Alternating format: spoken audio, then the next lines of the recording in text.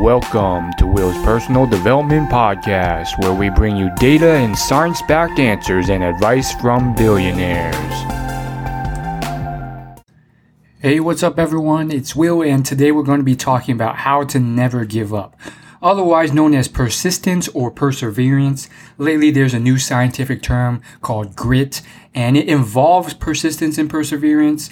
Some people argue there's more to it than that, but I would bucket it towards the same category. There are a few distinctions to it, and there's a scientist, her name's Angela Duckworth. She wrote a whole book and TED Talk around grit.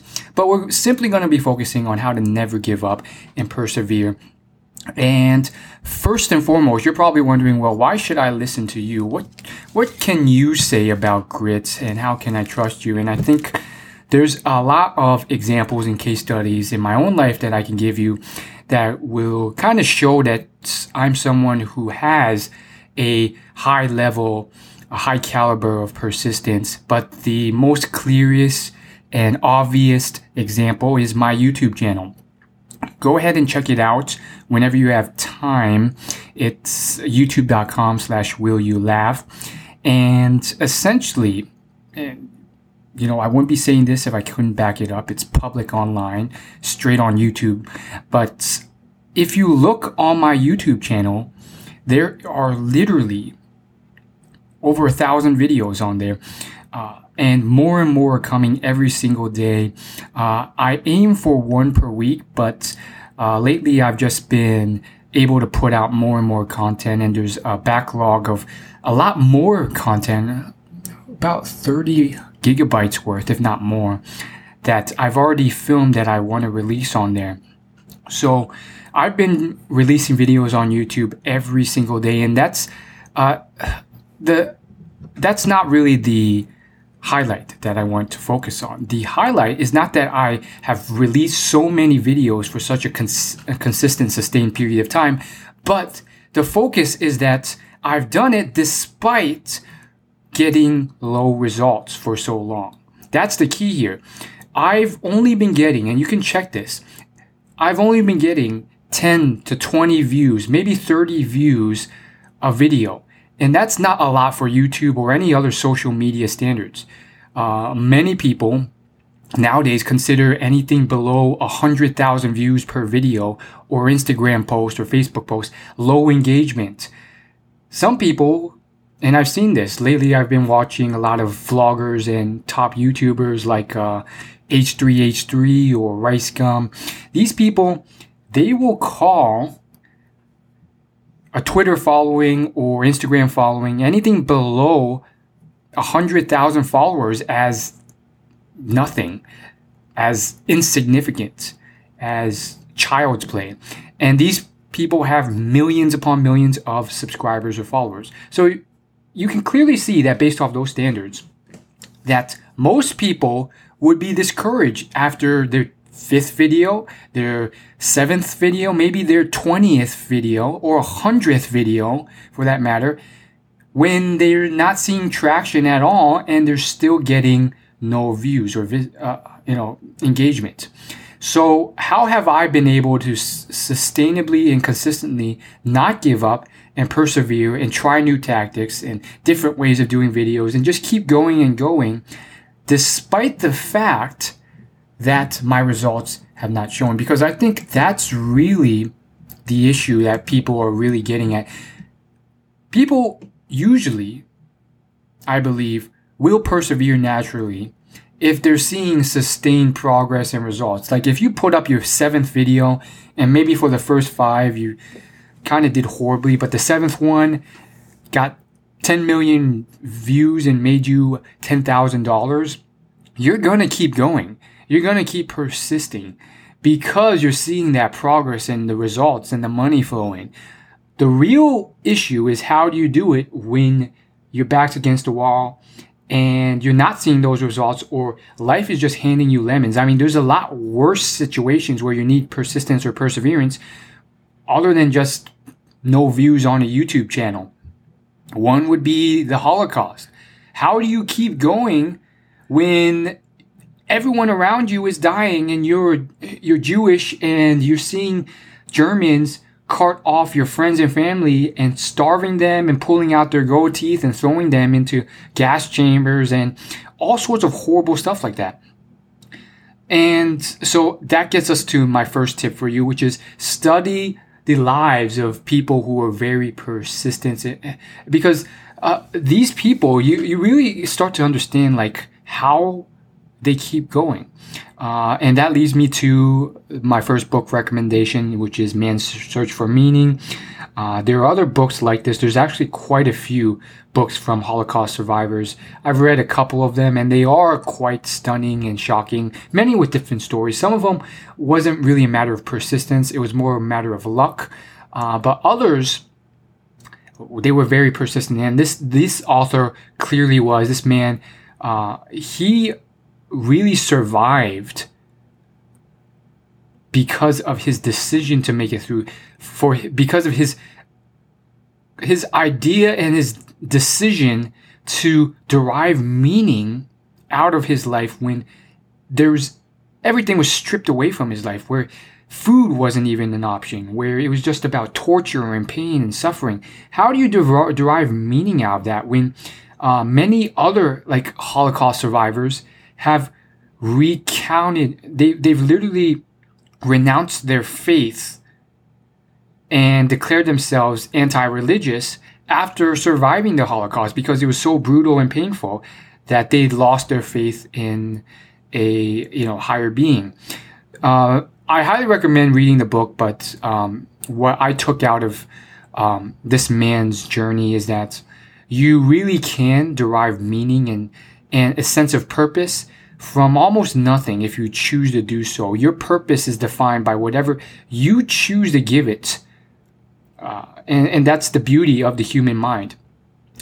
It's not necessarily something that something else places on you, though it can be. And then the other thing related to persistence and perseverance is that, envisioning that end goal, no matter how simple or small, even if it's just eating another meal and escaping torture, that can be something that pushes you through. It does not have to be something grandiose or incredible. It just has to be something that you strive for. And his story, or any Holocaust survivor story, just really illustrates that you just can't take for granted the simple things in life.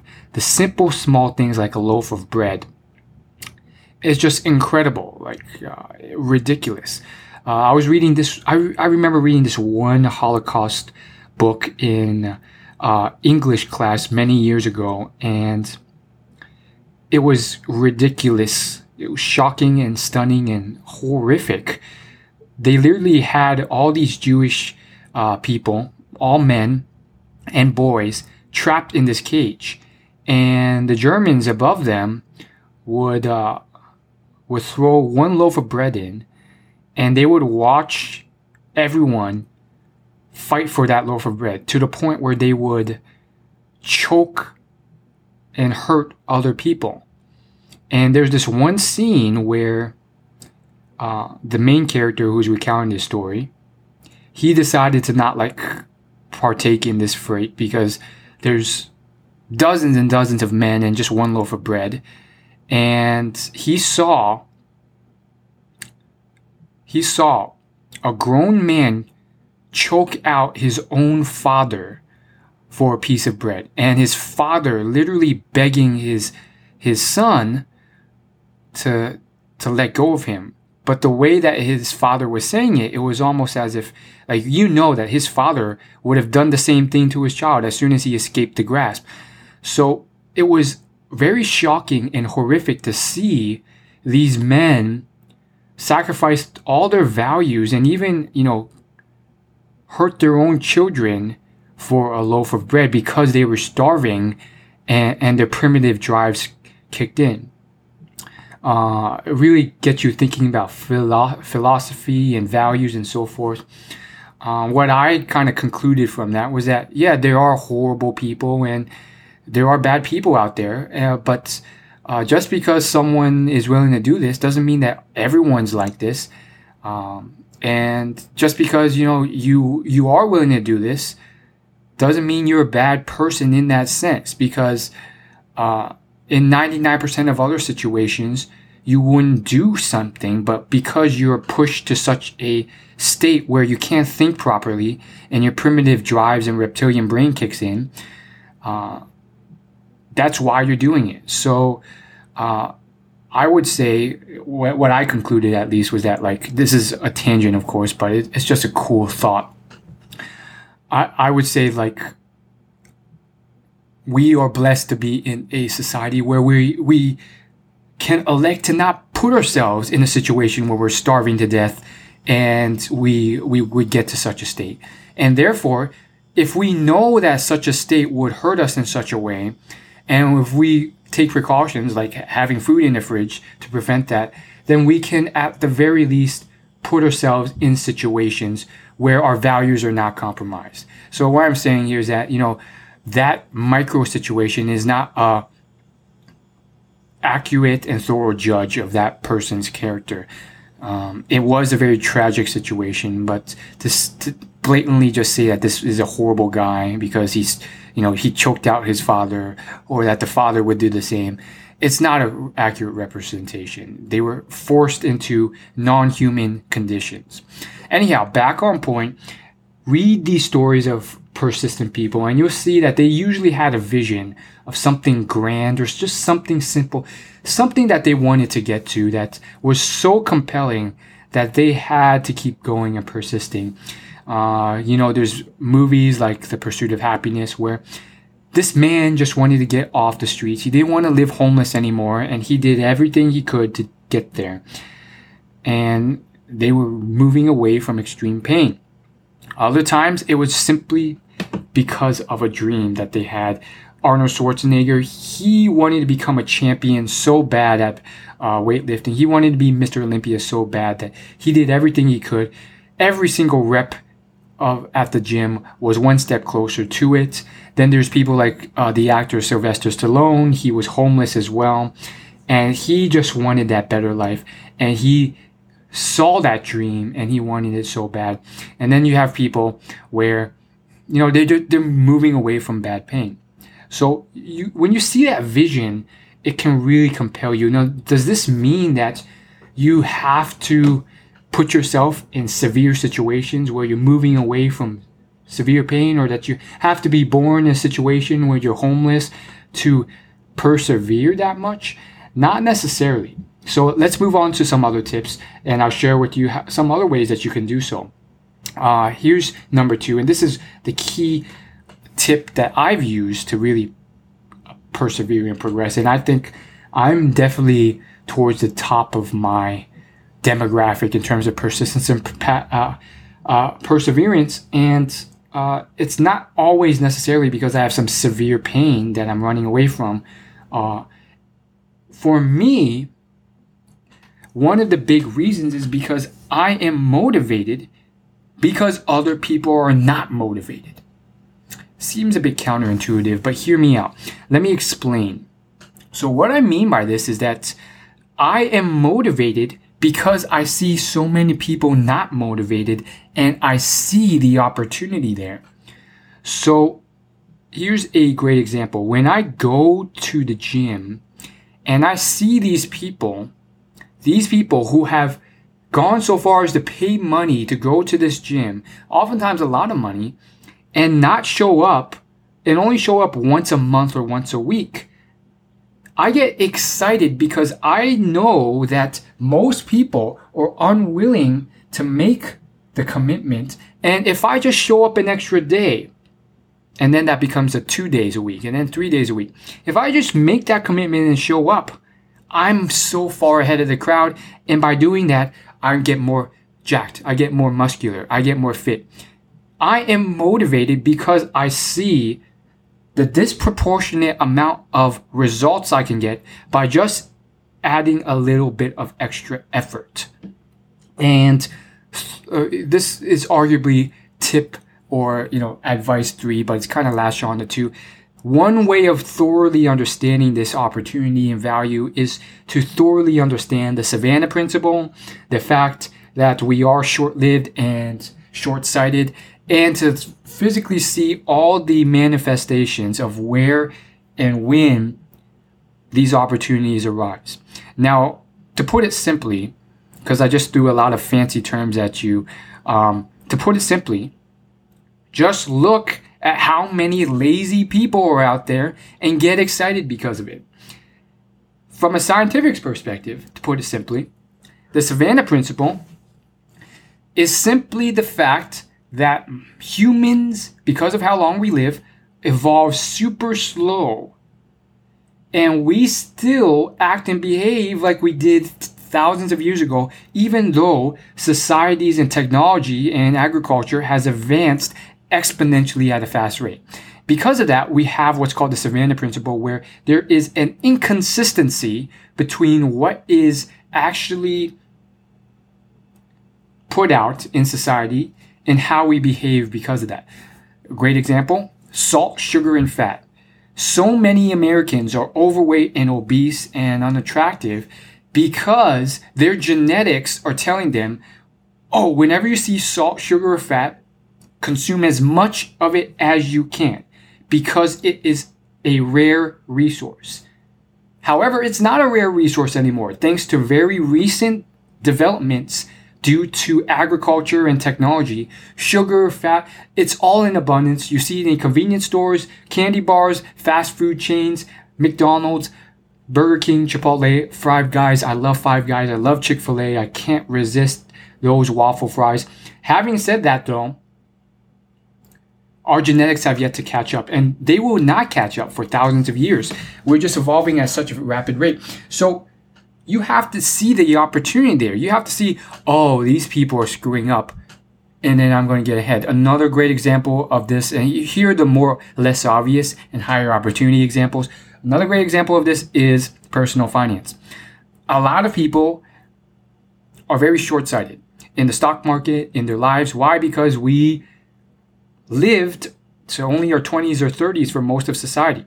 Then, in the early 1900s, which wasn't that long ago in the grand scheme of the thousands of years that humans have lived, antibiotics came along. And that single-handedly doubled our lifespans. However, we genetically still think and act like we're going to die at 20 or 30. And we don't save and invest in ourselves and in our nest egg and our budget and finances as if we are going to live until 100 years of age. And that's a huge, huge mistake that a lot of people in personal finance are understanding and leveraging. Tony Robbins has written a lot of books on this. Dave Ramsey, Jack Bogle, a lot of people. And people are too lazy to read these books and understand them. But I'm not. Ramit Sethi and a lot of other people aren't. But we're clearly in a minority. I have met hundreds, if not thousands of people my age, maybe one or two of them, but the vast majority of them, 99.999% of them, and this irritates me a bit, but I still see all these millennials my age and younger, and it frustrates me just how they spend their money, how they just, blow it all. For me, no, I save it, I invest it. I'm not the best at it. I'm not like some of these extremist personal finance people who will they'll make $30,000 a year and then cut it to the bone, save $25,000 a year, and then just invest it and use the power of compound interest to just grow that and grow it into millions every year by keeping it in low cost index funds. For me, it's just kind of more, it's abnormal in the sense that most people my age don't do this, but I invest a substantial amount, not that much really, but more than the average person, into low-cost index funds. And I will hold that for 40, 50 years. And I've done the math. I've read hundreds of books on this. I know what I'm doing. And it's exciting to see the opportunity because I will be rich if I live long enough. And people don't realize this. Check it out. It may be more complicated than I have time to explain in this. It's really not that complicated. It's simply the law of compound interest that's made Warren Buffett rich and everyone else. if you just read a few books on this, you'll start to understand it. Even a few personal finance blog articles out there. I've even written a few. I've written one for Founder Magazine at foundermag.com. You can search it up. But the point is, that's another huge opportunity to be long-sighted when others are short-sighted. And I try and be the longest term thinker I can, but also account for the short-term and mid-term as well, because heck, sometimes you never know. Maybe I'll die tomorrow. Maybe I'll die 10 years from now. And nothing's guaranteed. So I kind of do a mixture of all of these. And that's why I actually flew to California for the first time, because I always wanted to go. And I wanted to attend a networking conference, Vid Summit, and progress my YouTube growth skills. The issue was that it was not a good mathematical decision for my personal finance and saving investing, but it was something that I didn't want to regret when I was older. So it's kind of a mixture of everything, and it's kind of my own kind of style or flavor of living life to the optimal potential. It's not always all long-term thinking like some of these personal finance people. But I'm getting on a tangent again. Reeling it back into persistence and never giving up. How this relates is, again, you don't want to just try and be persistent. If you understand the mathematics, the data behind persistence, and the huge opportunity and payoff, you become a lot more incentivized to be persistent. It's just like, wow, I get to make that much money just by being a little less dumb than these people and putting in a lot more work. That's huge. And I think Gary Vaynerchuk does a great job of explaining this in detail. Like half of his videos are on persistence these days. And half of his videos on YouTube are addressing all these young millennials and 20-year-olds who are so impatient because they're 22 years old or 25 and they're mad because they're not famous yet. They don't have 1 million followers yet. They're not making millions of dollars yet. And I've addressed this myself in many podcasts already on how and why social media has kind of helped a lot of people get rich quickly and young, but also allow these people to show it off and make more money, but also make people like me angry, envious, and compare ourselves to them, which is short-sighted and it's not accurate. It's not how most people will continue to succeed in life. If you study the lives of most of the most successful people in life, it took them 10, 20, 30 years. It was not an overnight success situation. And I don't believe this will change. It will change slightly because technology has helped people scale and make a lot more money quicker. Having said that, a lot of these people, they make a lot of money, but they don't develop these fundamental traits of being humble, of saving and investing that money, and not spending it all, of connecting with the right people, of being ethical. All these fundamental traits that I've studied by studying the lives of every billionaire out there and all these books by billionaires and all these different things I've studied, those fundamentals that these people lack, it really comes back to bite them, and then they lose their money and then they can't get it back because they don't have marketable skills and they didn't address these fundamentals. So when you look at the real successful people, and Gary Vaynerchuk, he's one of them. Like, he put in 15 plus years of nose to the grind, 15 to 18 hour days at his wine business without anyone ever noticing or recognizing him.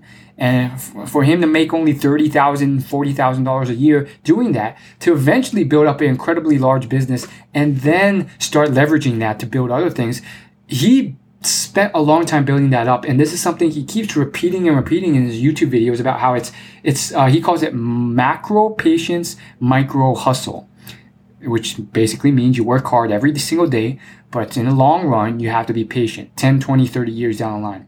And he keeps repeating it because, one, a lot of new people are finding him and his message isn't reaching everyone. And then two, a lot of people just don't realize this, and they're just really impatient by their genetic nature. and spurred on by what they're seeing on the internet and social media. So when you understand this and you study the lives of successful people, you will really change the tune of everything. I did a blog post and I also did a counterpart podcast that really addresses this thoroughly. I highly suggest you check out the blog post if you want a thorough picture of what I'm saying. The blog post is titled, Is it still possible for me to be successful after insert age here? That's the literal words of the blog post are insert age here. In fact, let me look up the actual URL of the blog post so that you don't have to search it up.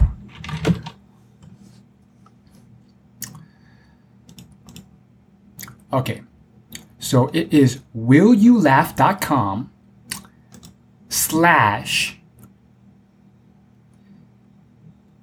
is-it-2-late-2-be-successful -after-insert-age- here. I should have chose a shorter URL, but you'll find it on my blog. It's essentially willyoulaugh.com/ is it too late to be successful after insert age here. And it's a very, very thorough blog post that covers tons of successful people and how long it took them to be successful and how you should really emphasize the long-term game. Warren Buffett made 99% of his wealth after the age of 50. Here's another one. Stephen King was working as a janitor at 24. Oprah was fired from her first job at 23. J.K. Rowling was a suicidal single parent at 28. Harrison Ford was still a carpenter at 30. Julia Child released her first cookbook at 39. Stan Lee released his first comic book at 40. Stan Lee is the creator of Marvel Comics and everything you hear and see on the films related to Marvel nowadays. Samuel L. Jackson got his first major movie role at the age of 46. Morgan Freeman, his was at 52. There's so many other examples. Sylvester Stallone, he started at 24. Alan Rickman had no film roles until 28. He was the guy who played Snape in Harry Potter. Then there's Reid Hoffman. He was relatively unknown until 30. Vincent van Gogh did not paint until 27. He only drew. Fauja Singh, marathon runner, until 89 years of age, he was only He only did 26 kilometers. Then there's more famous examples. Ray Kroc, he was still like a milkshake mixer, and he sold paper cups and all sorts of random things as a salesperson until 52 when he stumbled across the McDonald's brothers and their restaurant. And the rest is history. McDonald's was founded. It was actually a rocky journey. I read his book, Grinding It Out. Highly recommend it. It's shocking and stunning to see the progression of McDonald's from its early ages as a startup. Incredible story. I even did a whole YouTube video on it on my YouTube channel. And there's a film coming out on it. And then there's all sorts of other people. Another one is probably Sam Walton. He's a huge example. Sam Walton of Walmart. This guy, he didn't really get going until his 40s or 50s, but he had been running businesses since he was in his 20s. Colonel Sanders was he had a number of odd jobs, from fireman to steamboat operator. And then at the age of 65, he started KFC, and he ran it until 90 years of age. Now KFC is obviously a multi-billion-dollar company.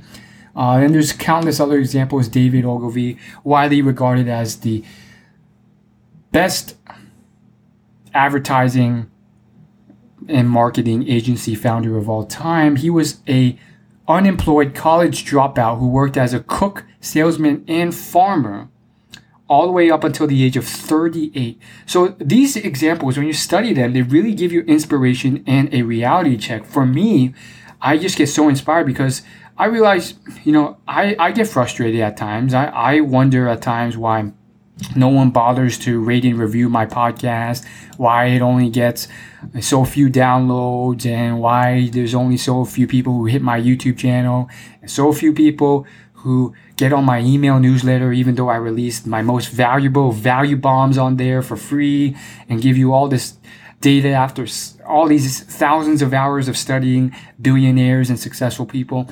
And I get discouraged at times, but when I read these things, I get a gut check. I realize, hey, you know what? These people hustled so much longer than I have, and I could be working harder and hustling harder. And more so than that, these people only hit it big or even got started so late in life, like Alan Rickman, for him to only start his career at 38, or for Ogilvy to only start at 38. It really gets me inspired because I start to realize, hey, as long as I'm trying things and persisting, and I focus on eating healthy and staying healthy and living the longest life I can, who knows? Maybe I'll be like that guy. Maybe at 40, I'll try something new or stumble across this new skill, and then I'll get good at it, and I'll be super rich, and I'll never have to worry about money again.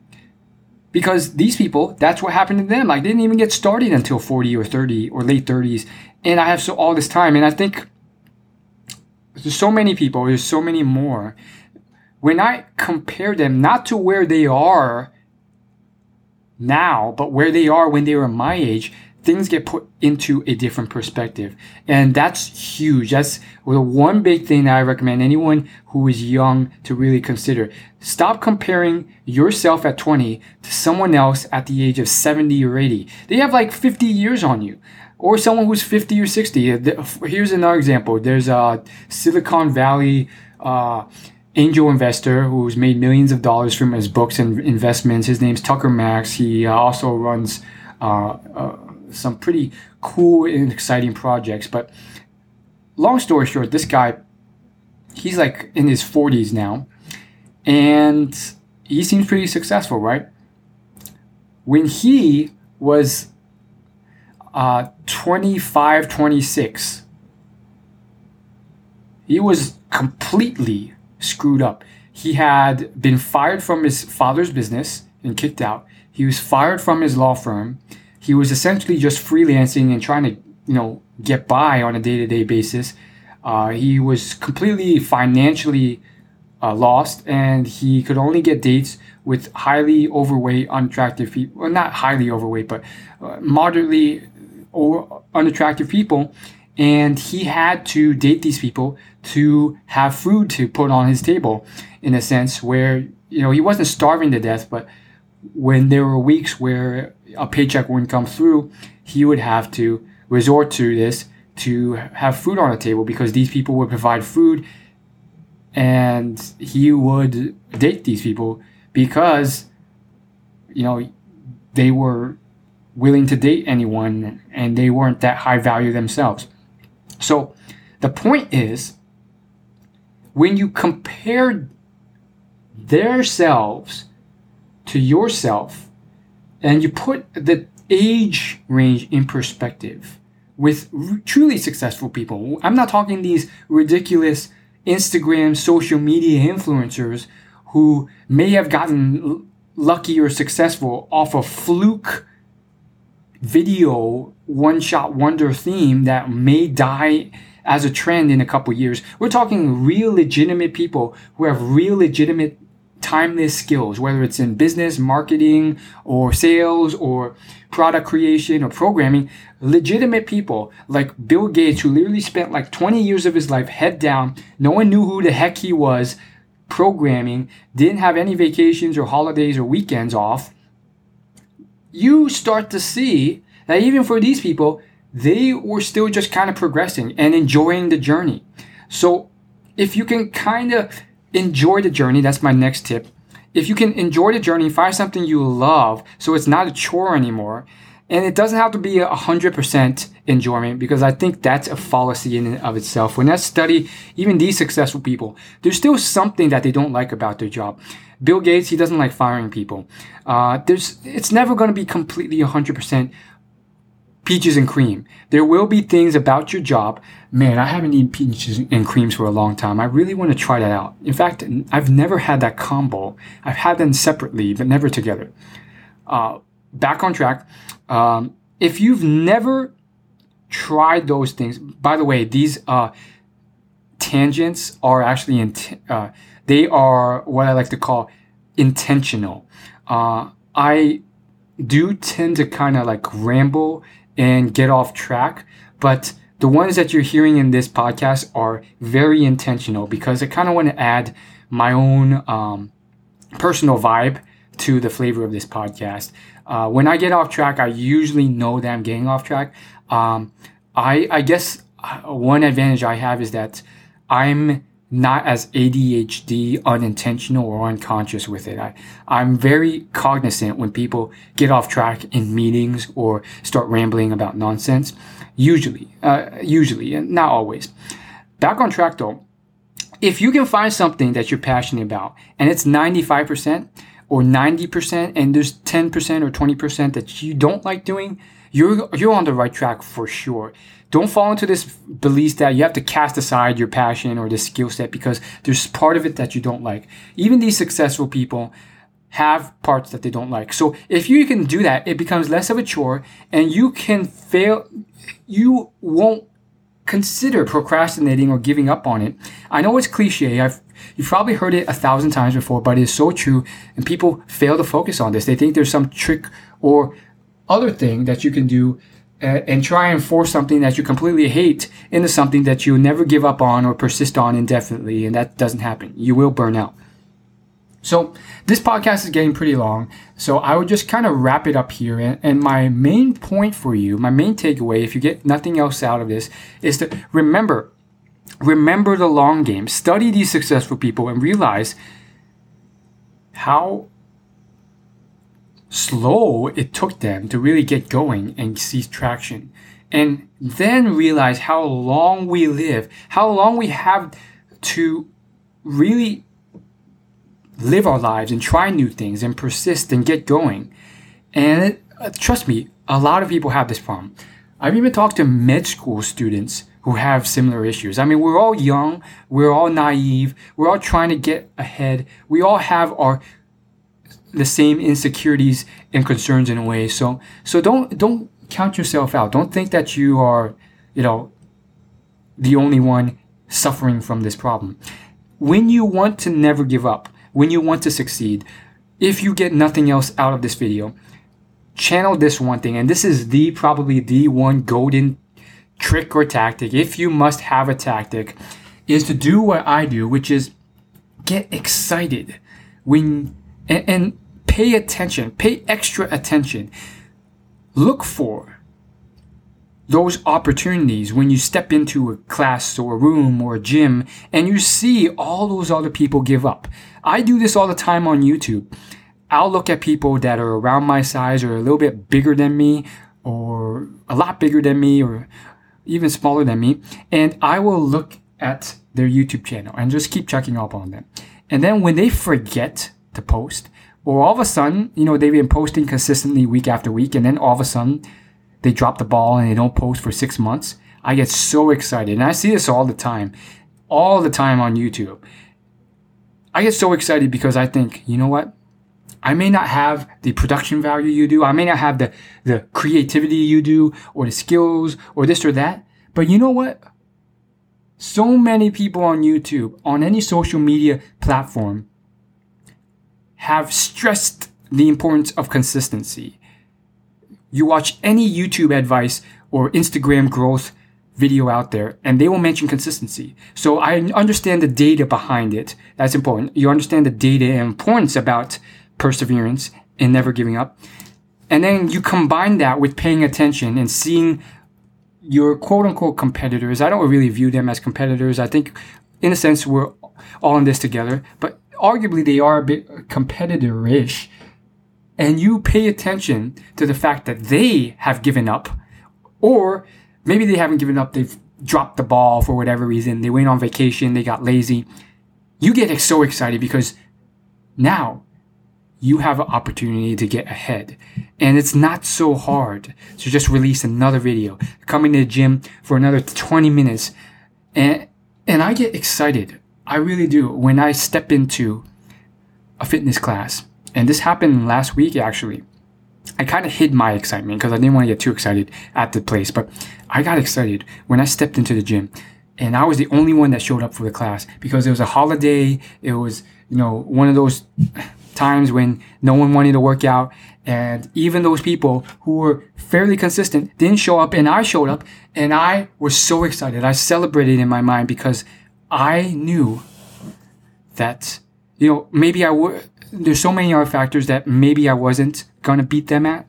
But in this moment, I was in the upper echelons of one factor, probably one of the most important factors, consistency. And that is what motivates me to keep going and keep showing up more so and more so than the other people, is when I realize, you know what? No one else showed up today. And even those dedicated people didn't show up today. And that puts me in the top 1% just by showing up, by doing nothing else, by taking like 10 seconds and just showing up to this class. It's not that hard. Get motivated by the lack of motivation in others. Counterintuitive, maybe new to some of you, but try it out. And you could try it out in so many different spheres and areas of life. And it works wonders on YouTube and others if you're trying to grow a social media following, because so many people drop the ball. Life gets in the way. And I just check up on these people. And I see that they're not posting. And I get excited. And I post.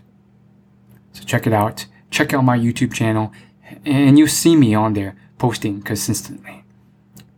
That's all I gotta say. If you will do me a quick favor, and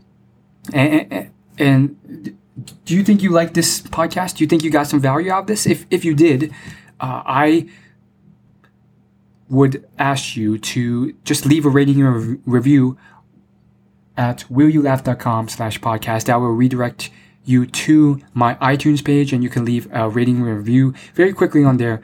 And those ratings and reviews will help this podcast get noticed on iTunes, which is really important for the exposure. It's very simple. You can do it very quickly, and you can leave whatever rating you want, 1 or 5-star or 3-star, whatever. So keep that in mind. I will read those reviews on there. I appreciate them. And also, as mentioned, the best stuff comes from my email newsletter. You can join it by heading over to my blog, willyoulaugh.com. And there will be a lot of different opportunities on there that ask for your email address. There will be, and usually I try and offer you something in exchange for your email on my site. So maybe it's on the sidebar, maybe it's at the bottom of a post, but you will see opportunities to enter your email address, and I'll give you like a free training or a free video. And just enter your email, you'll be on my newsletter.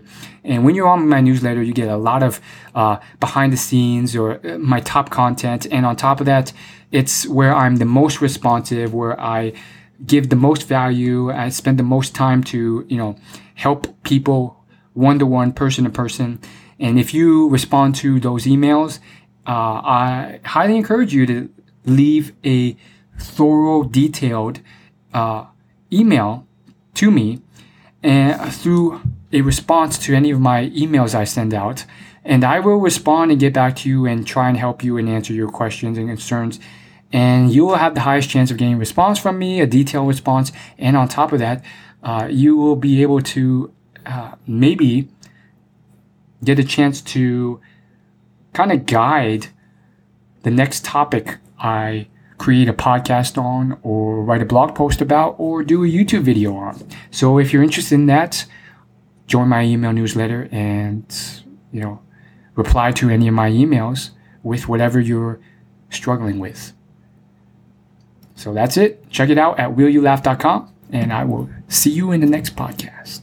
Thanks so much for listening, and I hope if you're doing this at the gym, or you're doing something that you're hustling and working hard while doing this, do an extra rep. Do it for me. Do it for yourself. See you later.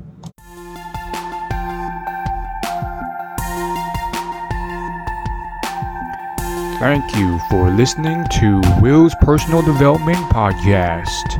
You can find more at willyouLaugh.com.